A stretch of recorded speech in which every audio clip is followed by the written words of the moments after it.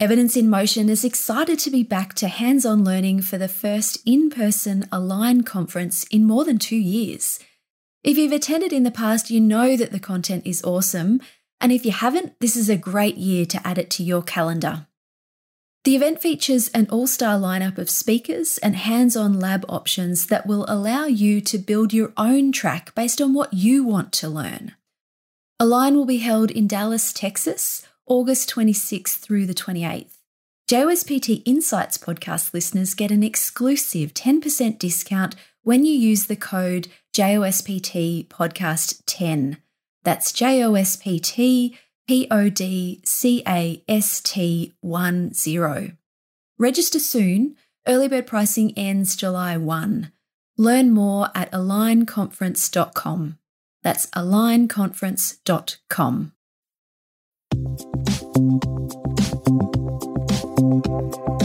Hello and welcome to JOSPT Insights, the podcast that aims to help you translate quality research to quality practice. I'm Claire Ardern, the Editor-in-Chief of the Journal of Orthopaedic and Sports Physical Therapy. It's great to have you listening today. Today we're talking about how to take advantage of the complex processes and mechanisms going on in our body to help manage pain. My guest today has devoted her career to understanding why we hurt and why sometimes pain doesn't go away. She's a clinical pain neuroscientist at the University of South Australia, and I'm going to let our guest introduce herself and her work today. Dr. Tasha Stanton, thank you for joining me on JOSPT Insights today. Cheers. Thank you for having me. It's wonderful to be here. Now, Tash, you've got a very interesting CV. How do you introduce yourself? I introduce myself as a clinical pain neuroscientist, but with a background training in physiotherapy. And I actually think that, that background training and going through so many various different things, it's actually really good because it sort of gives you different perspectives of things. And how does that blend of clinical training, science training, research training help you approach the work that you're doing now? Yeah, I think it sort of gives you a different filter, I suppose, to look at a problem. So I guess what I loved about my clinical training as a physiotherapist and working clinically was, I saw real life hard problems. I saw and treated people that I didn't know how to help. And it spurred, I suppose, in me so many questions on things that I had taken to be truths and really made me question them and think, oh, is that correct? Like, I feel like I'm treating chronic pain like acute pain that's just lasted a long time. This doesn't seem right. And I guess I suppose that background training, that really helped me formulate questions not only that were interesting, I suppose, to a clinical environment, but potentially had impact for that clinical environment. And then I guess I dipped my toes in the water into research by doing a master's degree and did this actually in spinal biomechanics, because at the time it was the craze of transverse abdominis and let's do this. And I was just really interested. And I suppose that initial training probably really primed me for how I've approached the rest of my career. And then I got wonderful training in epidemiology and sort of clinical trials type aspects in my PhD. And then, of course, I got my interest piqued by the world of pain science. And to me, that's, I suppose, where everything really has come together, because it's, asking kind of crazy questions when we can, but sort of developing then the methods to ask them in a robust manner. You've got this infectious curiosity, I think it comes through when every time I hear you speak, it comes through, and it's so refreshing. And I think people listening to you, that idea of seeing the clinical challenge and trying to think of ways to solve that problem will resonate whether, the person listening to us is a clinician or a patient or a researcher. And this is the beauty of when we're doing research well, I think clinical research well, we do blend different perspectives and different elements. How do you keep the faith and how do you keep that infectious curiosity going when science gets difficult, the experiment doesn't work, or you get to the clinical dead end and you think, oh, actually that's not going to work in practice? How do you kind of keep that passion going? This is going to sound a bit weird, but I think it's actually sometimes really quite important not to be too tied to one specific outcome. I try my best to frame the way that I approach something as curiosity. I want to know, like, what does happen when we do this? And then, regardless of the answer, my goal is to try to find the truth as best I can behind that. And so, some of the experiments we do, for example, we do everything we can to prove our hypothesis wrong. We try to choose control conditions that say, but it might have been this. Let's do this and see, does that effect still survive?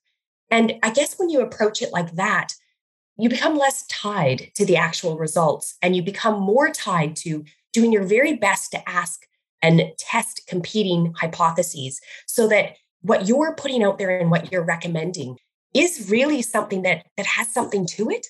I mean, I won't lie. Sometimes you really think something's so cool and you're like, yes, yes, yes. And then it doesn't work. And I will feel disappointed, but it is, I guess, that knowledge, I suppose, deep within my gut that what I'm doing is trying to put forward, the best science that we can do. And that if it doesn't work, if it showed it didn't have any effect, that is as important of a result. And I think that will really resonate with our clinician community who are listening today, because I think the worst thing is when we read research, because I think we all get that research is important. It's an important aspect of evidence-based practice, but it's really frustrating when you read something and you think, yeah, but that was either never going to apply in my clinical practice. It's compared to something that's completely unreasonable.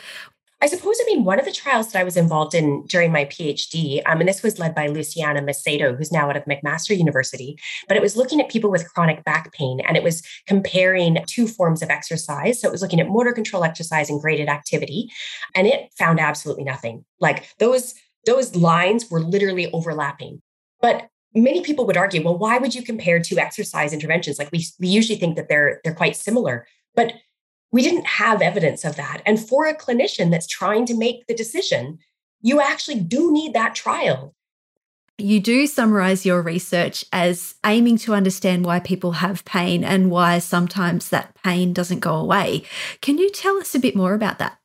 I'm intrigued by what modulates our experiences of pain. And that probably speaks to some of the experimental studies that we do where, we're getting people into the lab, we're controlling as many things as we can. And then we're seeing if we just change one thing, and hopefully it's just one thing, what happens? As an example, it was a study looking at what influence, our past social experiences have on pain. And we had people come in and they were people who had self-reported that they had had negative social interactions or they had been bullied in the past. And we got them to recount that experience. Just tell us what happened, the impact it had on their life. And then we had them put their hand in ice cold water. So they did a cold presser task.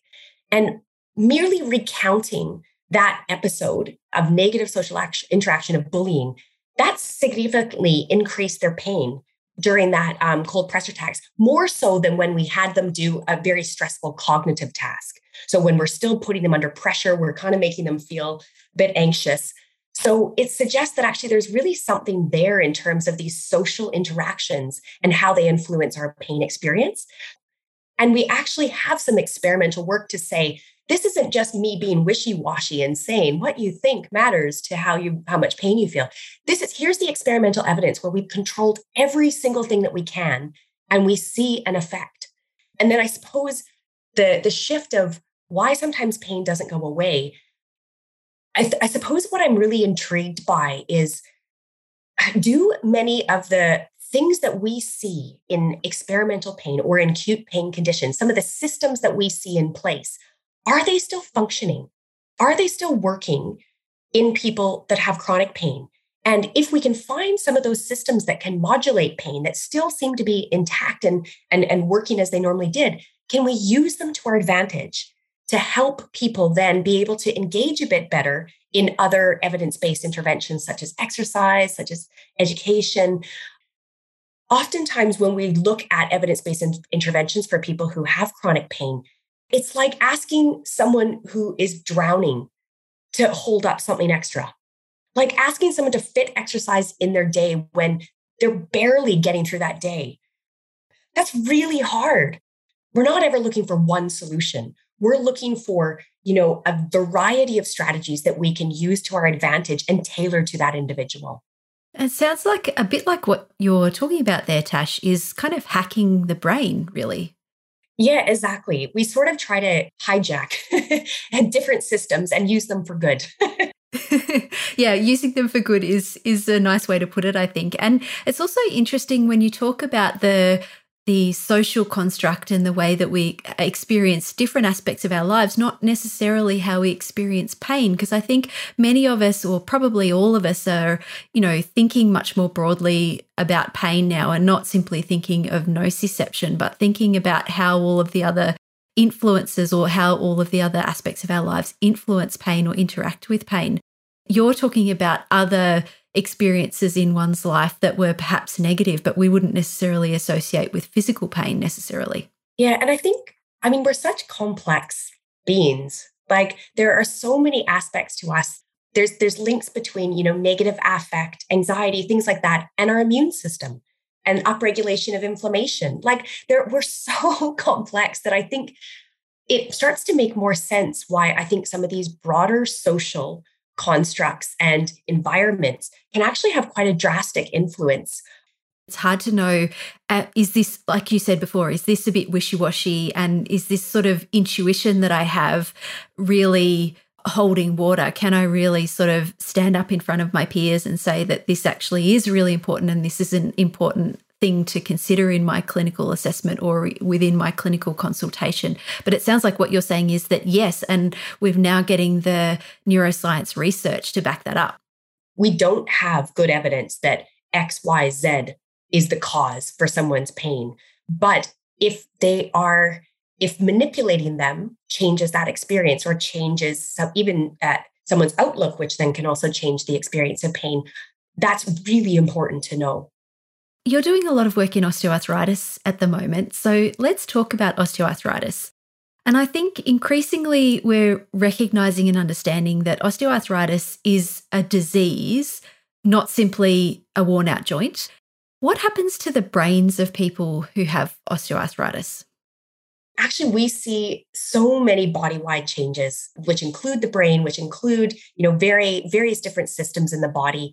When I think about osteoarthritis, all I ever heard was wear and tear and bone on bone. And it was really viewed as this, degenerative process in joints that ultimately will result in surgery. And I guess what the evidence suggests now is there is a growing body of evidence that we have body-wide changes in inflammation.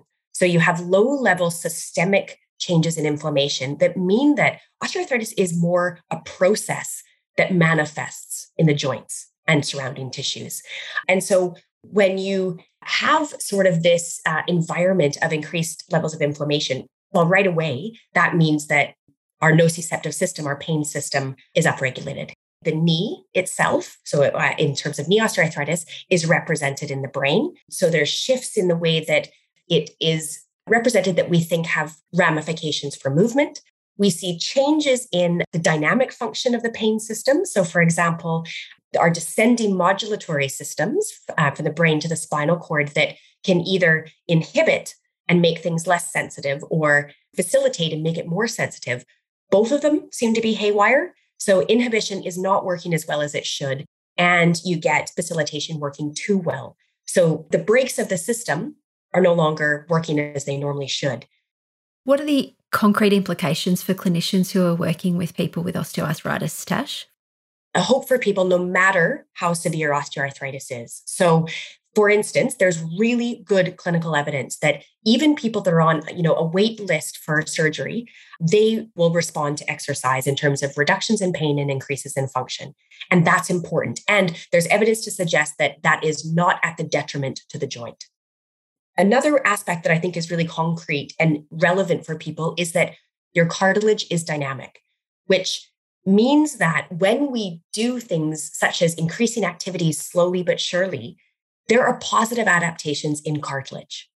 It means that when we're thinking about osteoarthritis, we are not just thinking about that joint. We have to consider lifestyle factors, which that's part of clinical practice guidelines. But I think what it makes us or compels us to do is probably work a little bit more closely with dietitians.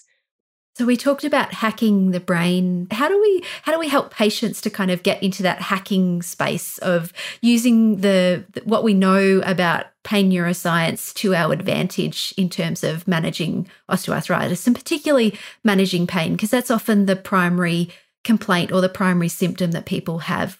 I do think actually a really powerful way is through different cognitive cues.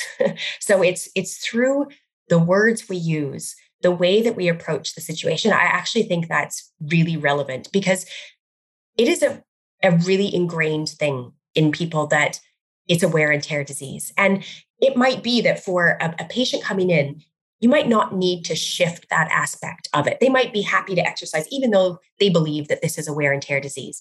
But for many, the words that we use and the way that they speak about me, the way that they're talking about it to others, I mean, that has influences on what people believe about prognosis.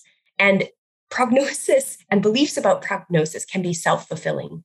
So I think one of the things that is quite important to do is to remember the words we use. They have enormous influence on our brain, on experiences of pain, and we're not aware that this is happening. We're not consciously aware that if I say my knee is crumbly and it's stuffed, when we look back at some of the experimental science behind this, it does suggest that this does matter.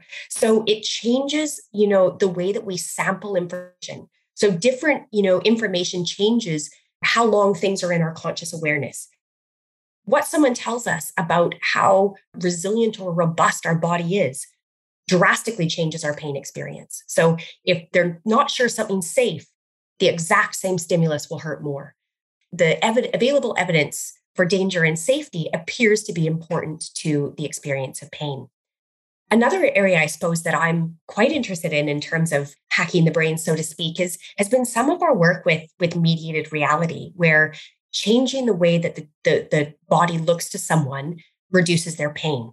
And we've done a bit of follow-up work with this, and we show that people, they tend to have this analgesic window where anywhere from 2 to 15 or 20 minutes, they have reductions in their knee pain. And so I'm actually just leading some work right now where we're just about to begin in next month, that we're trying to see that can we use that analgesic window and get people to exercise in it and actually be able to have them exercise more with less pain, feeling better. Tash, how do you get that analgesic window? Because I presume you're doing something cognitively to then get a window within which you're then going to do some exercise therapy? Yeah, so we use our mediated reality system, and we do what we term a stretch illusion of the knee, or for some people, it's a different illusion. We sort of figure out what seems to be working for them. And we repeat this illusion using mediated reality numerous times.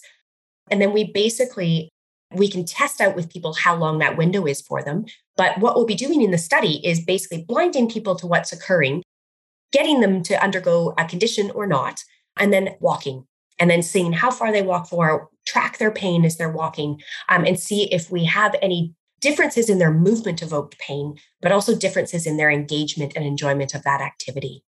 That sounds really fascinating. And it leads me to my next question, which is, what are the most exciting developments for you that you're seeing in the pain neuroscience world?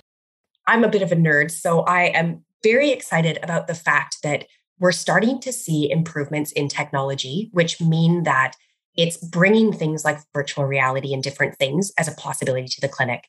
And now I don't think that virtual reality or mediated reality is a be all end all. It's not the silver bullet, but I do think that what it allows us to do is explore things in different ways with people that can be compelling for them.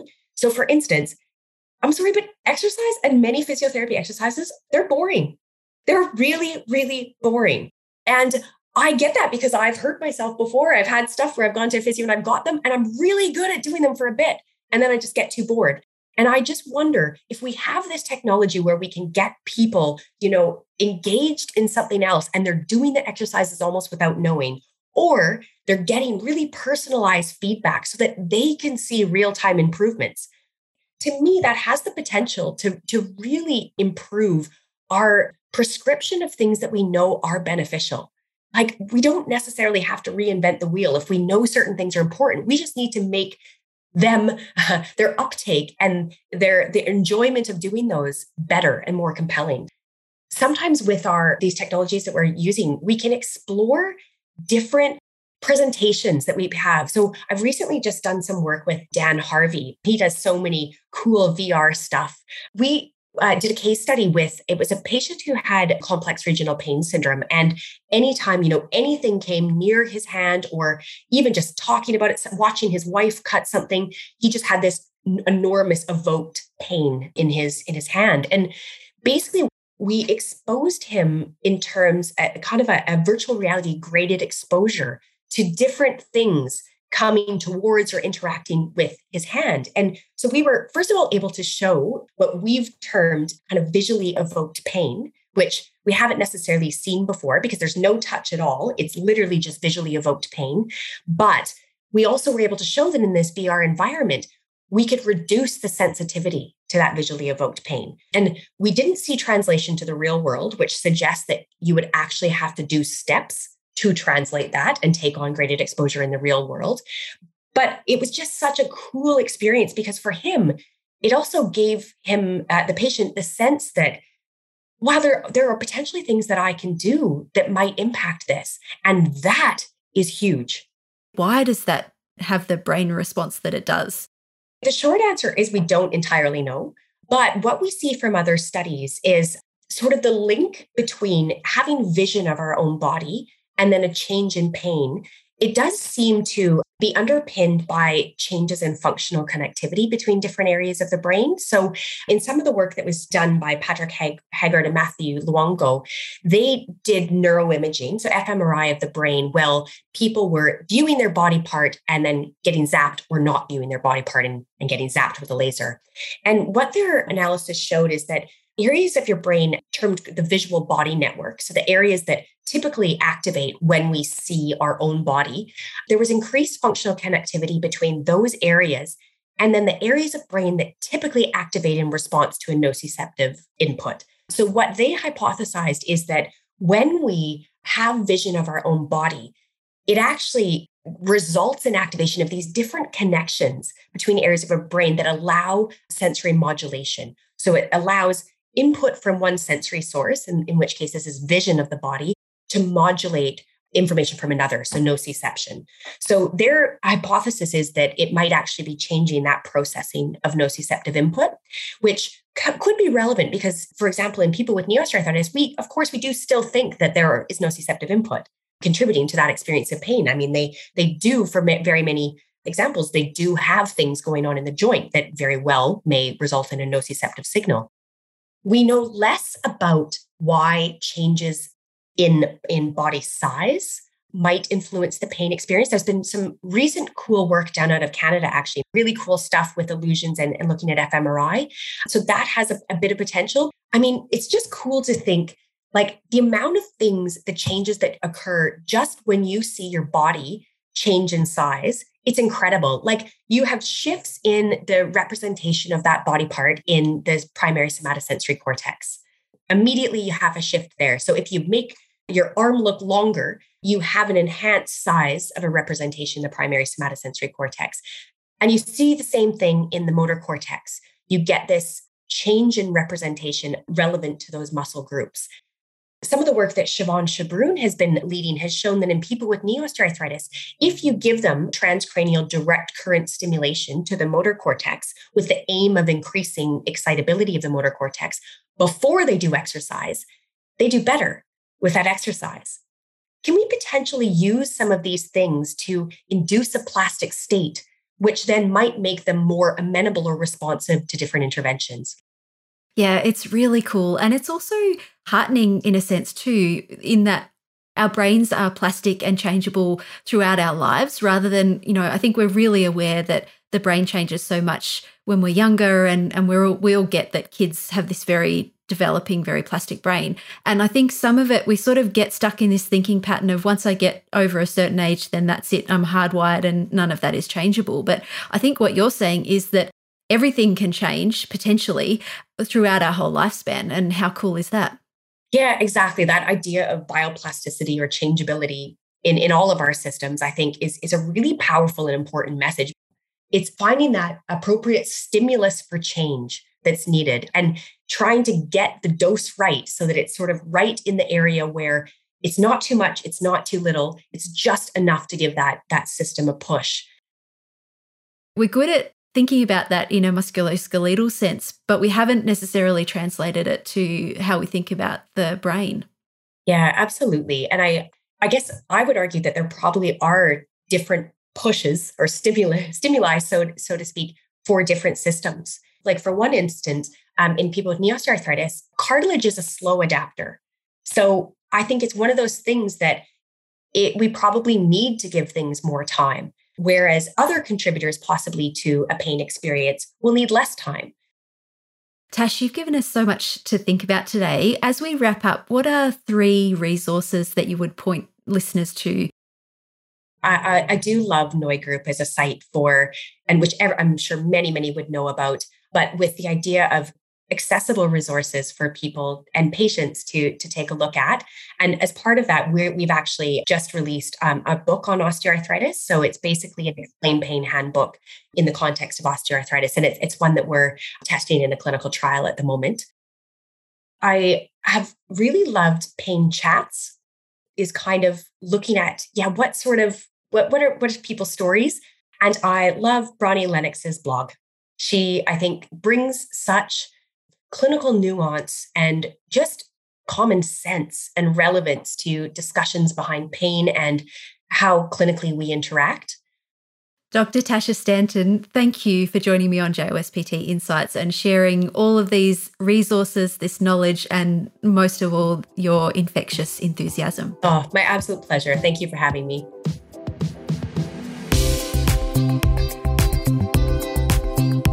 Thanks for listening to this episode of JOSPT Insights.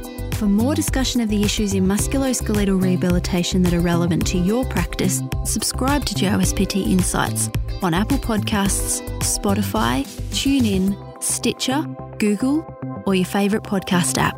If you like JOSPT Insights, help others find us. Tell your friends and colleagues and rate and review us. To keep up to date with all the latest JOSPT content, be sure to follow us on Twitter, we're at JOSPT, and Facebook, we're JOSPT Official. Talk with you next time.